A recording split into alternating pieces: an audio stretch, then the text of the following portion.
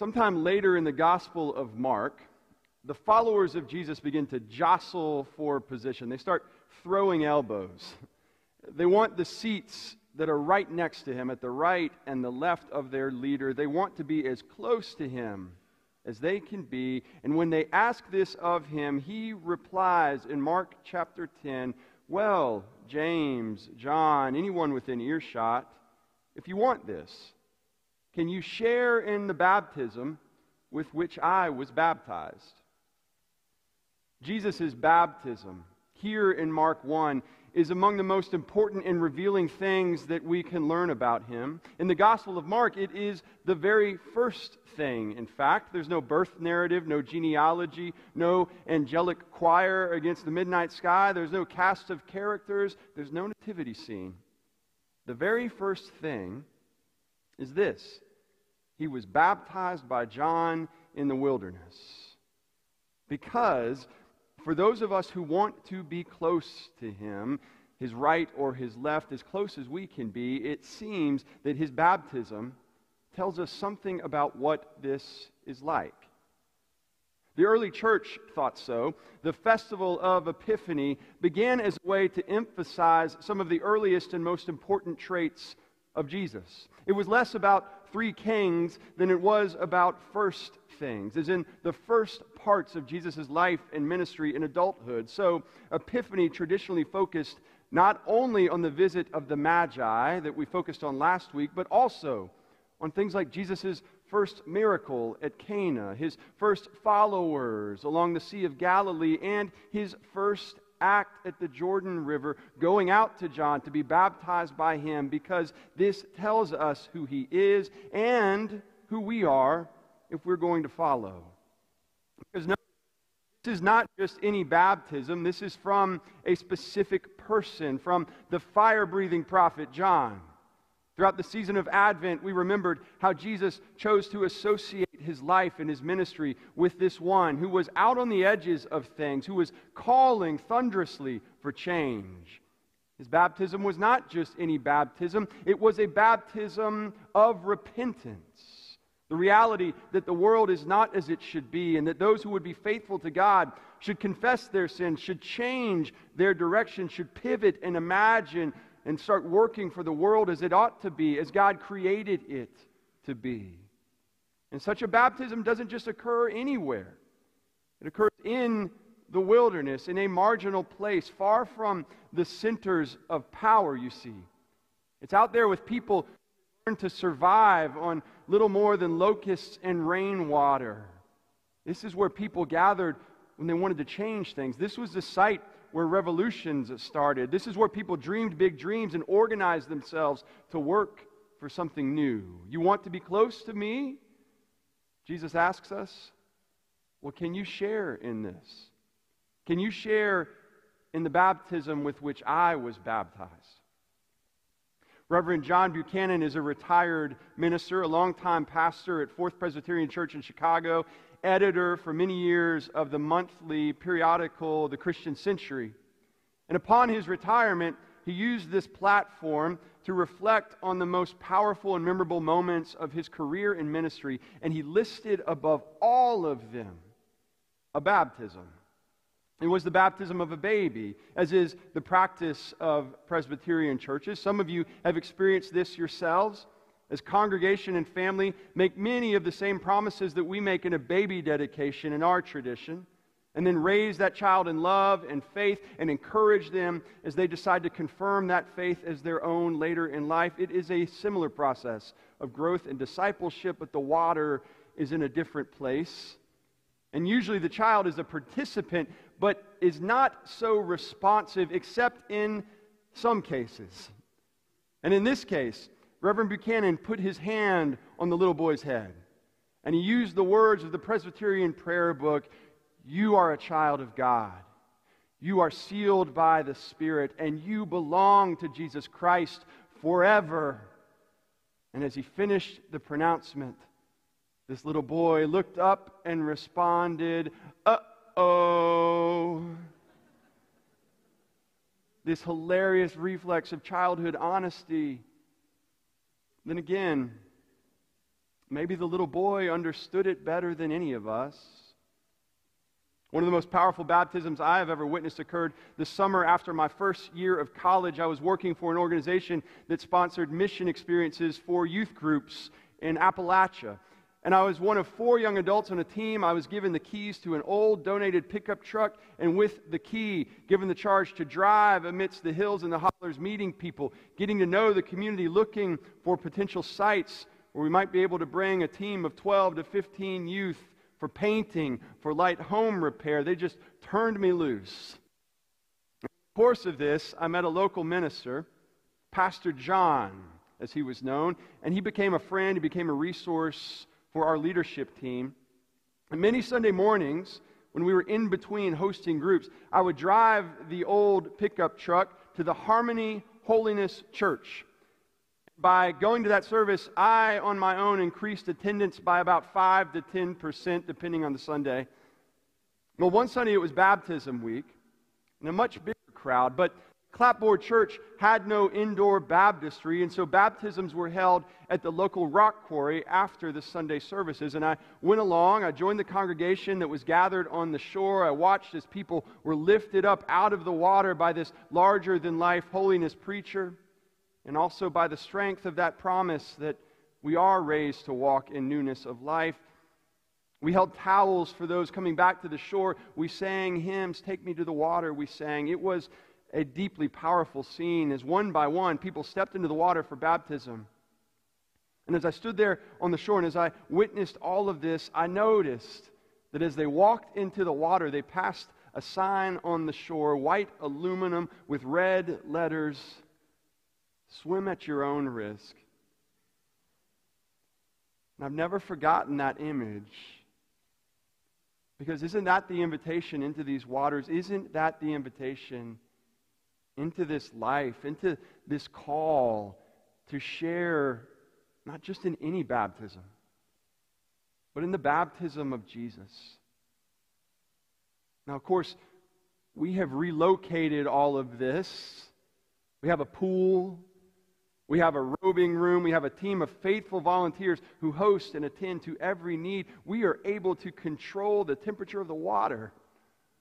On the Sundays when we hold a baptism here at First Baptist Greensboro, the morning starts with the regular temperature check and report, and we will modify to ensure that the water is not too cold, not too hot, but a tolerable tepid or at least lukewarm. Now, granted, it is a gift to have this space, this inheritance that allows us all to gather, to have a clear view, to bear witness to the story of our faith that is told in the life of a believer in these waters, to be able to stand here in this sanctuary and to offer our affirmation and our commitment and our rededication to our faith collectively with one voice. We do not need to be at the river or the rock quarry to experience the power of baptism. But we do need to ask ourselves if there are other parts of our faith that we have brought indoors. What parts of the way of Jesus have we tried to control, domesticate, insulate? Has it become too safe? Have we grown too comfortable with the conditions and the temperature? Have we settled as we do for lukewarm? Jesus was baptized outdoors in this moving and flowing water that would signal the course of his life in this Spirit that would lead him from there. He was baptized in a wilderness where people gathered to imagine the world anew. He was baptized by John. Later in Acts, Peter will preach to new believers that Jesus was baptized in the baptism preached by John. This baptism that called people to repentance and radical renewal, that recognizes that everything changes, that life can never be the same. Jesus was immersed in that, and then up from the water, he heard those words of God. "I am pleased in you," the voice said, "my child, my beloved," and it was out there where everyone could hear it. And out there where everyone could see the red letter signs. Because to share in the baptism of Jesus, it's to risk. It's to do something dangerous. It's to do something that ought to be fraught and fearsome. And isn't this the way of it with the most important things in life? Isn't this the way of it with the truest things in life, the deepest and the most lasting things, the things that are most revealing about us, the things that are most enduring in our living? A minister friend in upstate New York once shared the story of a parishioner who some years ago wrote of an exercise that had changed her life, and she had wanted to have a portrait done and had gone to an artist's studio. And this artist was very insightful and took time with subjects, asking questions that were aimed at knowing them better and drawing out the truest part of oneself. And eventually, the artist asked her this question, probing and deep: what is it that you fear the most? He thought that would reveal an essence that could be captured. And her first answer was, the most? I guess I fear nuclear war the most. She mentioned that she had repeatedly had nightmares about this apocalyptic nuclear holocaust. Well, yes, that's terrifying, but the artist said, is there something more personal? And she answered, well, I guess losing my children. I'm terrified that something could happen to them, that I couldn't get to them. Is that it? The artist said. Is that your greatest fear? And she took some time. She thought and she thought. She reflected deeply. And finally, something else dawned on her. You know what I fear the most? She says. I guess what I fear the most is that I'll get to the end of my life and I'll realize that I have been too fearful, that I've been too careful, that I have never truly used my gifts. And the artist said, now hold that pose. Because aren't we too careful? Aren't we too insulated so often? What are we doing in spite of the fact of our fear? What are we willing to risk for the things that we believe in? Because ultimately, that is where baptism leads us. That's where it led Jesus. In Luke's version of the story, immediately the Spirit pushes him out into the wilderness, where he's tempted to be so many things other than he is, and where he has to hear again that echo of God's love for him. And then he emerges from that wilderness, and his very first stop is back home in Nazareth, where he stands at the front of the synagogue and he proclaims what his ministry is going to be about: good news to the poor, and release for the captives, and recovery of sight to the blind, to let the oppressed go free, to proclaim this now, here, as the year of the Lord's favor. And they respond by driving him out of town. They nearly throw him off a cliff because it's so threatening, so provocative. And while Jesus walks right through that crowd on the hill outside of Nazareth, we know, of course, that on the hill outside Jerusalem, the world that he sought to call to something new is able to silence him finally. Not so long ago, an episode of the radio magazine This American Life, which aired around this time of year, it included the story told by a father. And he was describing an interaction with his 4-year-old daughter at Christmas. It was the first time that she had ever asked about what the holiday meant. And he explained that it was about celebrating the birth of Jesus.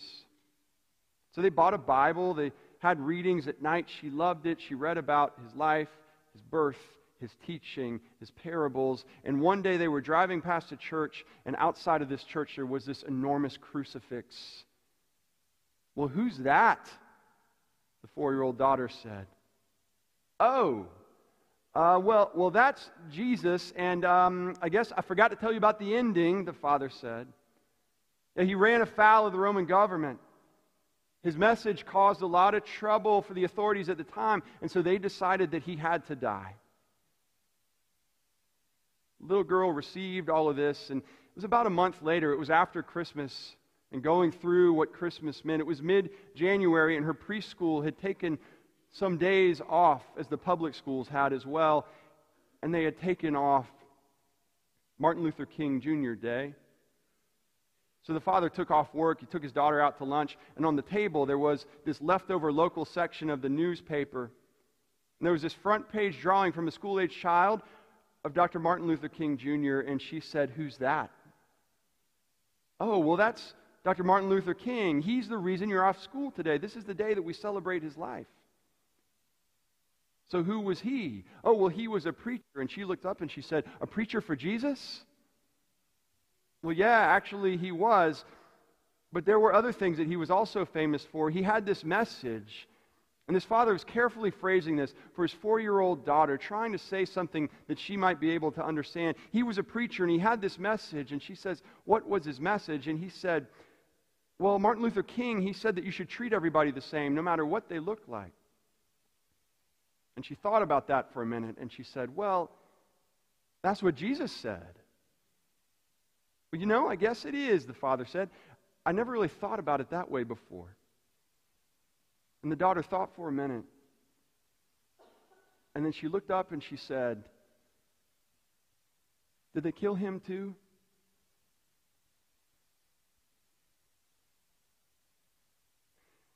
Tomorrow,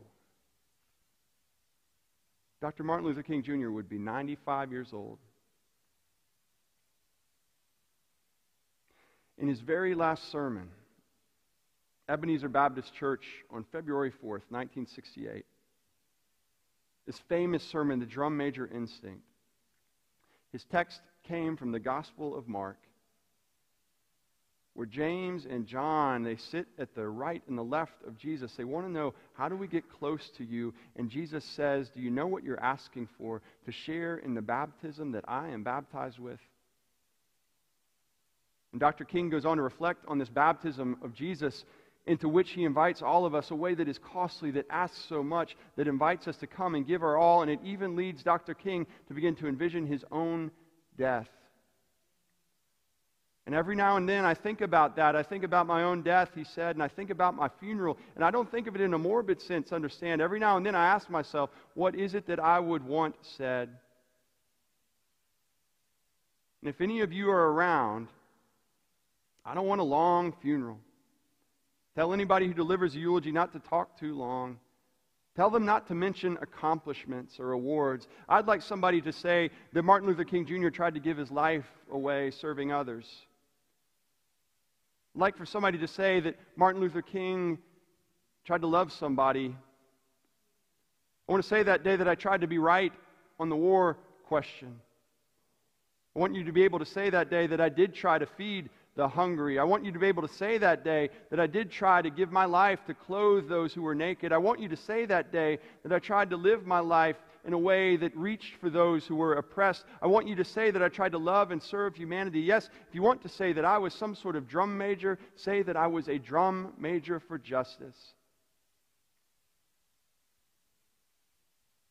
Because he was not assassinated for some embraceable claim that all people are created equal, or for some benign message that people be judged by the content of their character,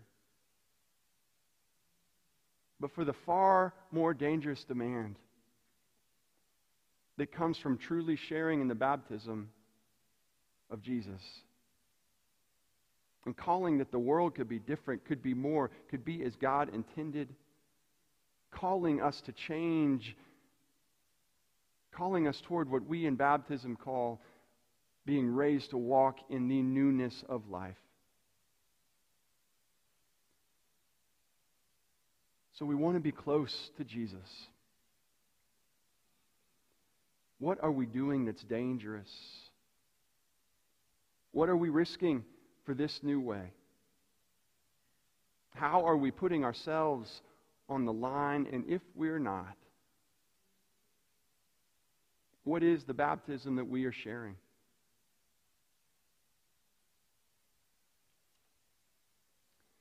Amen.